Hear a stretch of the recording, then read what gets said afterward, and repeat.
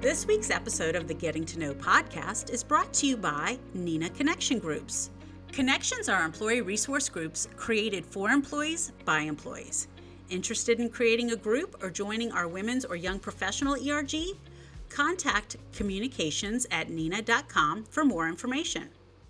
Hey everybody, it's Mike Rickheim. Thanks for joining us for another edition of the Getting to Know podcast. Today I'm joined by the Vice President and General Manager of our filtration business, coming to us live from Germany, Mr. Christoph Stenzel.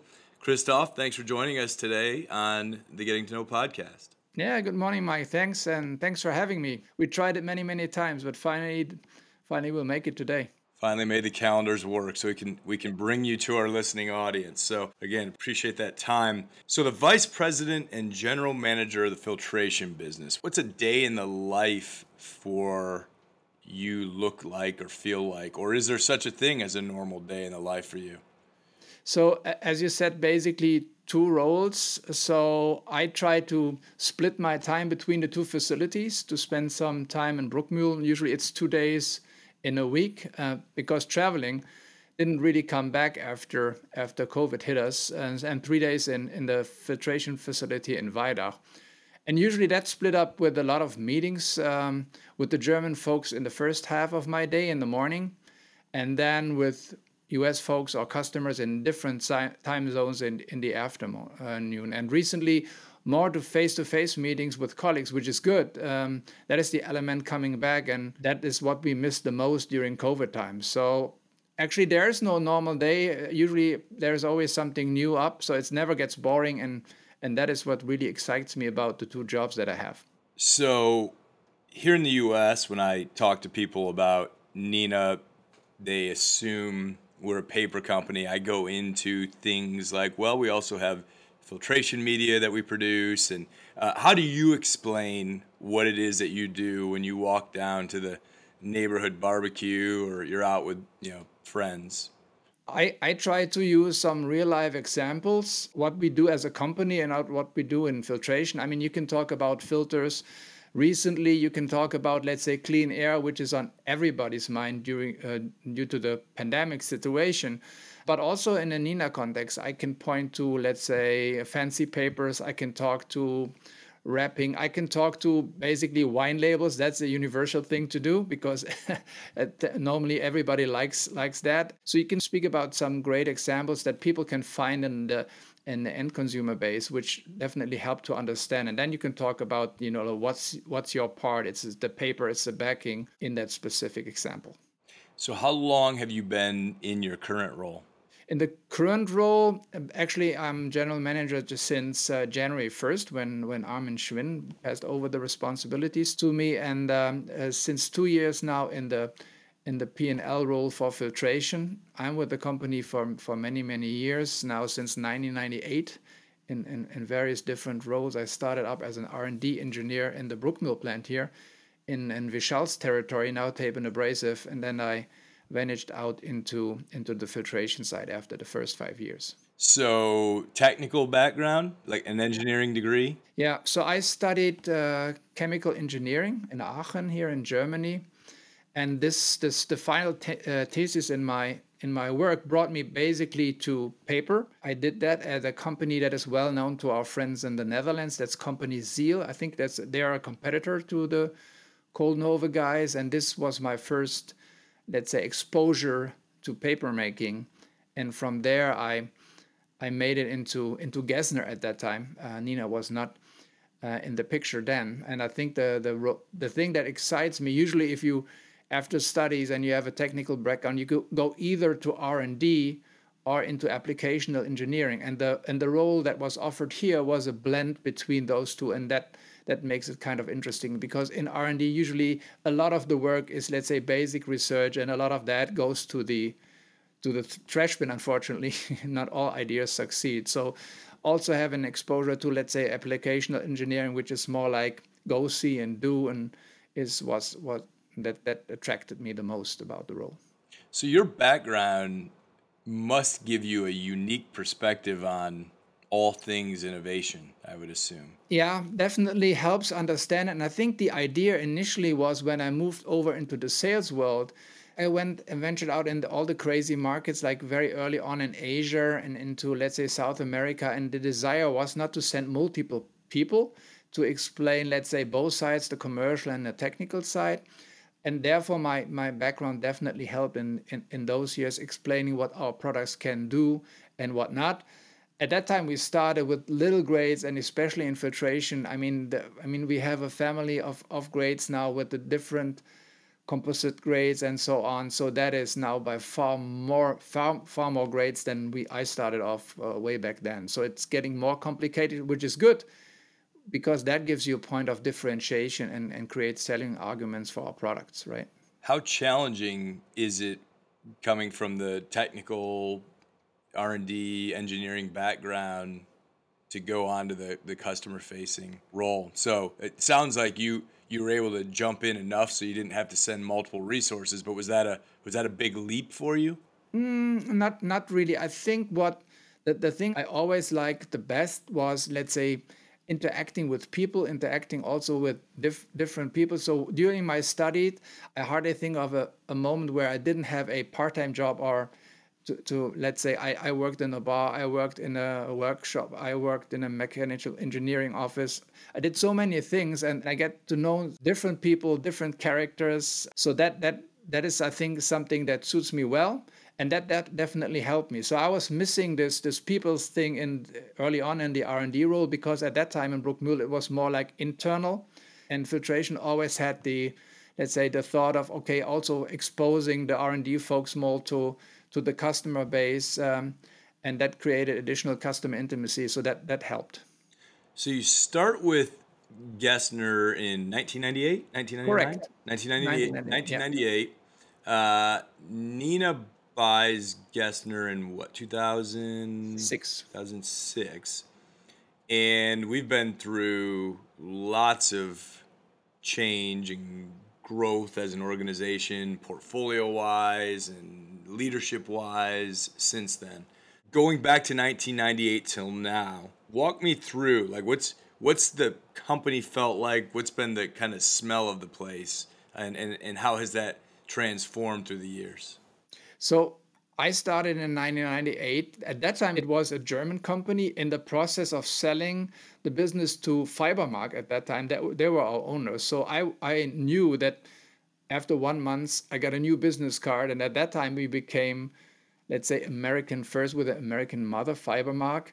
And that was also quite some time where there was a lot of hunger for growth and a lot of different things, which finally didn't end up well. So Fibermark went into Chapter 11, which put a certain, let's say, ban on the operations in Germany. We were not, we were not under Chapter 11, but with the parent company in some difficulties, that also put some, let's say, bans on us in terms of growth and capital and what have you. So the good story really, and that changed after Nina bought us for a decent amount of money, but also right afterwards, they freed up cash to invest into our business, into the growth things that we thought of many, many years already that were put on hold. Saturator number 3, additional capacity in Melbourne, and so on and so forth. So if you come and see the facility, hopefully soon, you will see there's, especially in the Weidach part, you see a more old part of the location, but also these new spots where you can see what came afterwards in terms of investment into the business that helped grow in double-digit numbers for quite some time. So I think that is really the change that we have seen from a, let's say, okay, a little bit cash conservative in the previous ownership, due to, let's say, hey, we invest behind growth, we believe the story, we have the power, the money to do that, and this is what brought us to where we are right now. And I think that also under the new leadership, there is a clear appetite for future growth. We have the platforms we want to grow, and from there we want to try other things, other segments, not only in filtration but also with the other platforms that we have. So you mentioned the growth platforms. You are in a really cool spot in that you're leading one of the biggest and most important growth platforms in filtration. And we've got all these macro trends, as you mentioned earlier, clean air, just put that out there. People will understand that. We've got all these macro trends in our favor there. And I talk to a lot of people, again, going back to, hey, what do you do? I talk about Neenah, and they say, hey, is paper not declining? And I point out there are these businesses that have these macro trends behind them. Does that add a level of pressure? Is that added a level of excitement? Like, how does the team react to us kind of clarifying roles in the portfolio and filtration having a big important growth platform identified? So I think what we when we look at our classical field, which is the auto filtration business, that is still our, let's say, our biggest single segment within filtration, and that is going through quite some changes now with the electrification. So we put, let's say, more focus also on other filtration application that is, let's say, fueled by my macro trends, that is in, let's say, health, growing population, more awareness about, let's say, health and environment. And that creates, let's say, interesting fields and other applications within filtration. And we are now going into HVAC applications, and we explore things in life science. We go into more industrial focused applications in filtration. So help also, let's say, help balance the maybe forthcoming challenge that we see on the outer side versus or with other segments. But also within the, let's say, transportation segment, we see that there's different impacts to, depending on you have a car or you're looking at a truck, you look at which kind of filtration. And there is, I think the electrical vehicles are just one step in that direction, and more to come as we roll out. I mean, at some point in time, there will be some questions about, okay, where do we get the energy from? And then I think also people are looking at other fuels that can potentially power a car. And we look also here on where can we make a difference, where we can put media, not only for filtration, but also for, I don't know, acoustics insulation or cooling and so on and so forth. So COVID's been a pain in everyone's ass. From a business standpoint, you were prepared. You moved quickly into face masks. And actually last year was a very good year for your business in filtration. Is that right? Yeah. I mean, we started this face mask story prior to the pandemic, more for, let's say, a specialty application for a very high efficient loop scarf at that point in time. Because usually, and make no mistake, this face mask business in regular times is, let's say, heavily influenced by media out of Asia coming in very cheap, and where there's hardly any desire for performance, or and it's not in our day in, day out life like it is in Asia. In Asia, it's a thing to protect not only you, but the other people around you. Here, it's just used as in a pandemic situation. So we had this grade in mind, and then we put out a family of products. I think the team did a fantastic job in not only hitting the performance of the media itself, but also learning a lot with the product, improving the process, making it better, more efficient, and to make sure that we get the most out of the valuable time that we had on the meltblown lines. This is where the media is coming from. So that was quite a good year, and that helped us through the downside that we faced in other businesses. For instance, automotive, that was pretty a harsh stop in the month of April, May, June, but it came back quite quick. So that was also good. So switching gears, Christoph, you mentioned you went to university in Germany. I think I know this, but I'm going to confirm. Born and raised in Germany as well? Correct. So I'm born and raised in the center of Germany more, so not in Bavaria, in a very small town that is part of a city of Mönchengladbach, a very German word. So actually, I grew up on a farm there. So my grandfather was a farmer. So guess what my first dream job was? That was becoming a farmer.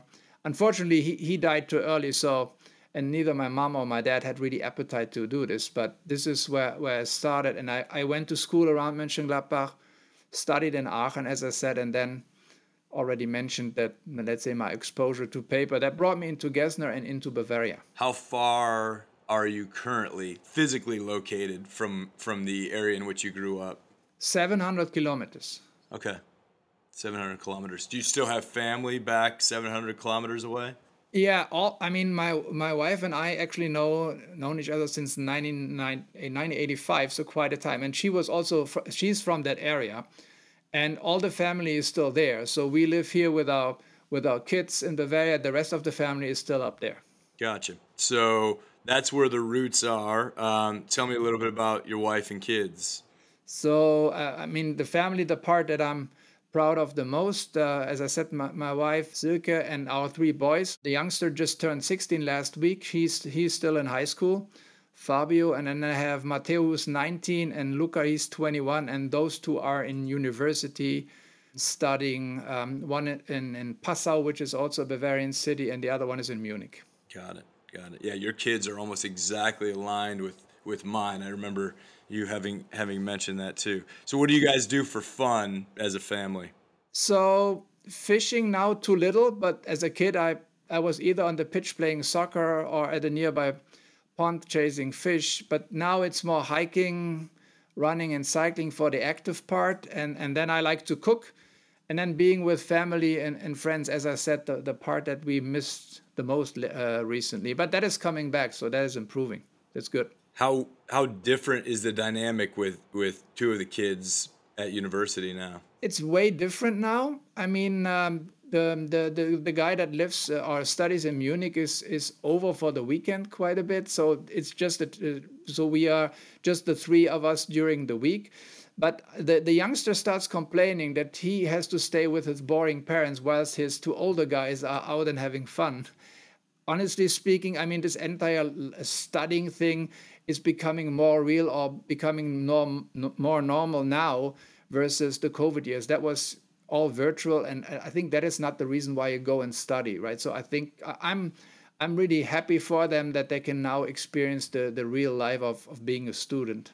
Yeah, I completely agree. There's a whole bunch of kind of different segments of the population, whether it's those heading into university, those first heading into the job market. I've recently heard stories about the babies, like these little kids who have not been socialized in the same way that they'd expect to be. You can look around and so many are impacted. And I hope we continue this trend where we can get back to something closer to normal for sure. So your earliest dream was to be a farmer or run a farm like your grandfather. Was your grandfather your hero? Was there another hero growing up? Yeah, my grandfather and my dad, I would say. And I mean, I was 5 when my grandfather died. So I was, I think, a little bit too young to really get heard. And I couldn't say, hey, wait, consider me.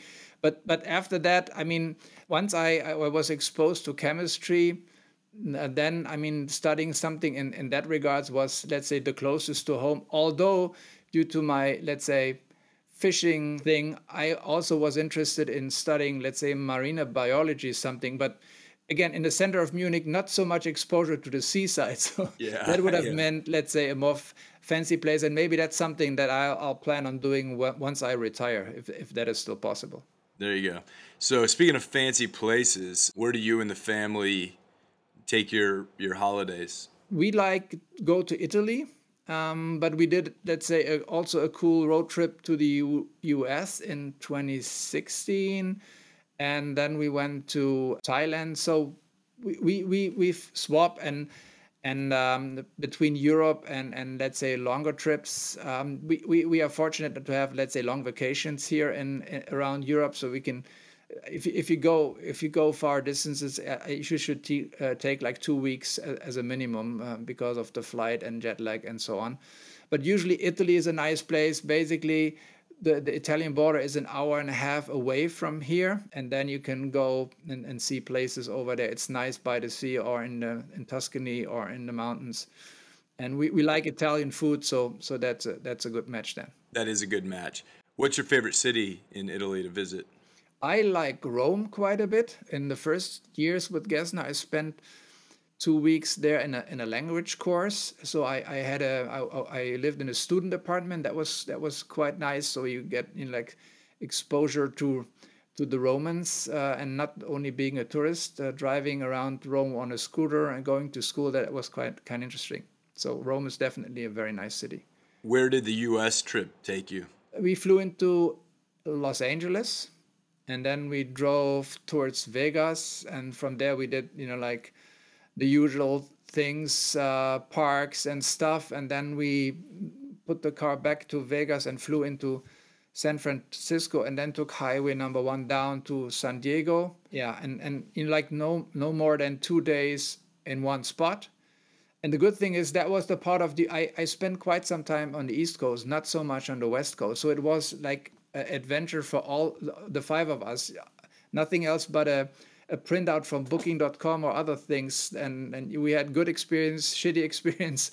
And that was new to all of us. And that made it kind of exciting. Good time. That's great. That's great. What would you say your favorite city for business travel is or has been? Oh, that's a good question. It was China for quite some time in the early years, because Shanghai, for instance, was very dynamic. And, like you go there once a quarter, then, like what was fancy in last quarter was not fancy anymore in the next quarter. But I would say that also, let's say Italian cities are quite nice, because then you have the thing with the food and wine, and I can practice a little bit my very, very rusty language skills there. Very, very nice. Did you go right into Shanghai when you were just starting to go into Asia? I ask because when I first started going to Asia, I worked with a guy who said, look, Hong Kong will be the great way for you to stick your toe in Asia, because it's very westernized and all the history, and it worked out right. I think he was right. It was a nice kind of home base for me. And when I was working at that time, that was where our Asian headquarters were, and then I would go out to Shanghai or Shenzhen or something from there. Did you go right into Shanghai? Right into Shanghai, but I did the same thing. My wife wanted to get some exposure to Asia, and we had friends living in Hong Kong, so I took her there, and that was enough Asia or China for her at that point in time. But yeah, it's a good introduction for sure. Just because just culturally and language wise, it's so very different. If you could wave your magic wand and change one thing about our business today, what would it be, Christoph? Right now, I would make this entire raw materials and logistics nightmare disappear. I mean, come on, this is not only weighing heavy on the procurement shoulders, it's through the entire organization, and we come right out of COVID into this with full order books. So it's really pain in the back for us all. My suspicion is that if you don't have this one for me, this will carry all over into Q2 2022, unfortunately, but this is something that I would change on the spot. It is really amazing to me how, that answer is one that, regardless of industry or functional area that someone works in, or what they do for a living, that answer is so common. It's like everything is just way behind. Yeah. And it seems that the entire supply chain, no matter where, is completely out of whack. I mean, everybody hit the brakes so hard going into this, with the learnings maybe from the financial crisis in 2009-10. And this takes some time to restore back to full force. Very early on in building our relationship, you said to me in a very nice and respectful way that if you ever need someone to tell you the truth, know that I'm here for you, which I appreciate. So this next question, I'm going to assume you've probably already done this, but what would your one piece of advice for Julie be? Or at least, what would your advice for Julie be that you can share with the audience? Because I'm sure you've already given it to her directly. I think that the advice that I gave her, or let's say the recommendation, if you will, is that if we talk about COVID, and we did it many, many times, we were talking COVID on different levels. And that is simply due to the, let's say, local restrictions and where you are basically were heading into this pandemic. I mean, you had different rules and protocols already in place.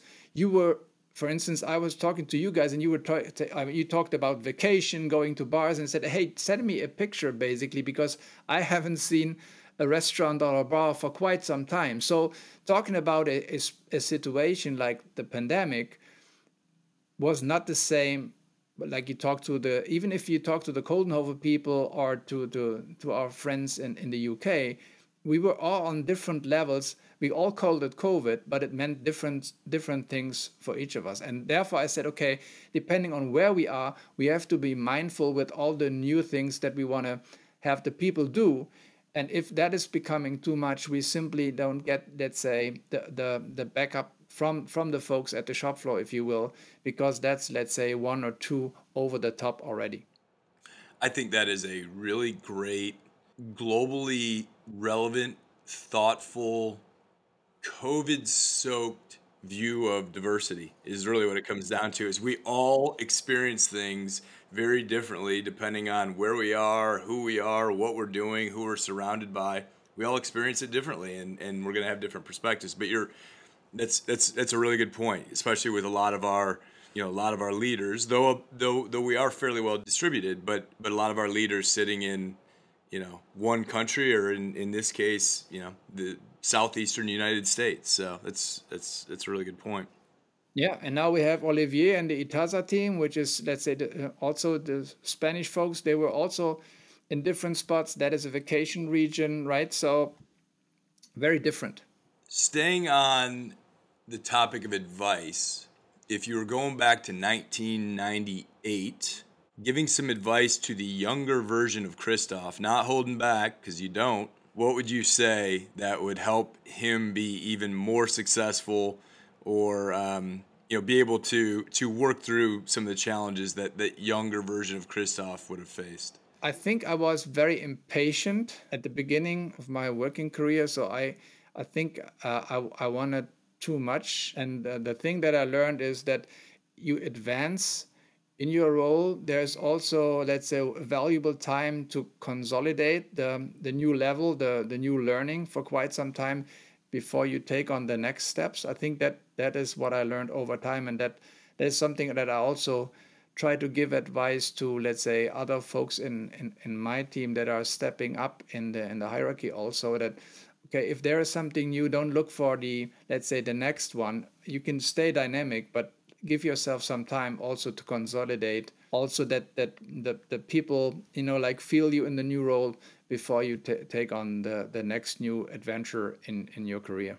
No, that's great advice, and that is something Julie and I have had a number of discussions about. That you look around, and so often we tap certain people on the shoulder and say, hey, we really like you, you like us, we have this new big challenge, go do this. But if you do that every year or 18 months, they never really get the opportunity to soak it all in and go through a couple cycles and take everything from what they got right and everything from what they maybe got wrong, and really learn that. So that's a really good point. And it is we've got a lot of ambitious people around us. That's a great thing. But kind of finding that balance, I think, is really important. Yeah, and we change as an organization. We got plenty of new people. Everybody has all new ideas, which is all good and great. But we have to also sequence it and time it wisely, because I said we need to have, let's say, the people on board to back us up with our ideas. Otherwise, it won't fly. So 23, almost maybe 24 years with the organization, through acquisitions, through different leadership, through changes in the portfolio. What keeps you here, Christoph?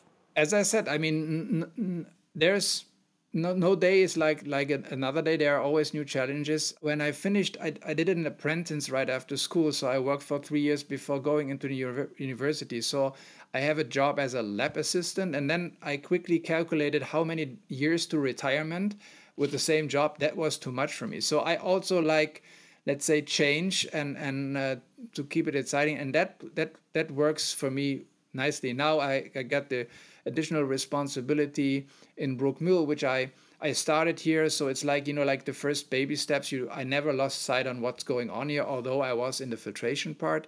So new challenges. And I think there is a lot of good opportunities ahead of us now with, let's say, venturing out into other filtration applications. That is something that keeps me here, basically. Well, Christoph, at the end of every Getting to Know podcast, we ask our guests 3 specific questions. I'm going to hit you with those 3 questions now. The first one is, what is always in the Stenzel family refrigerator?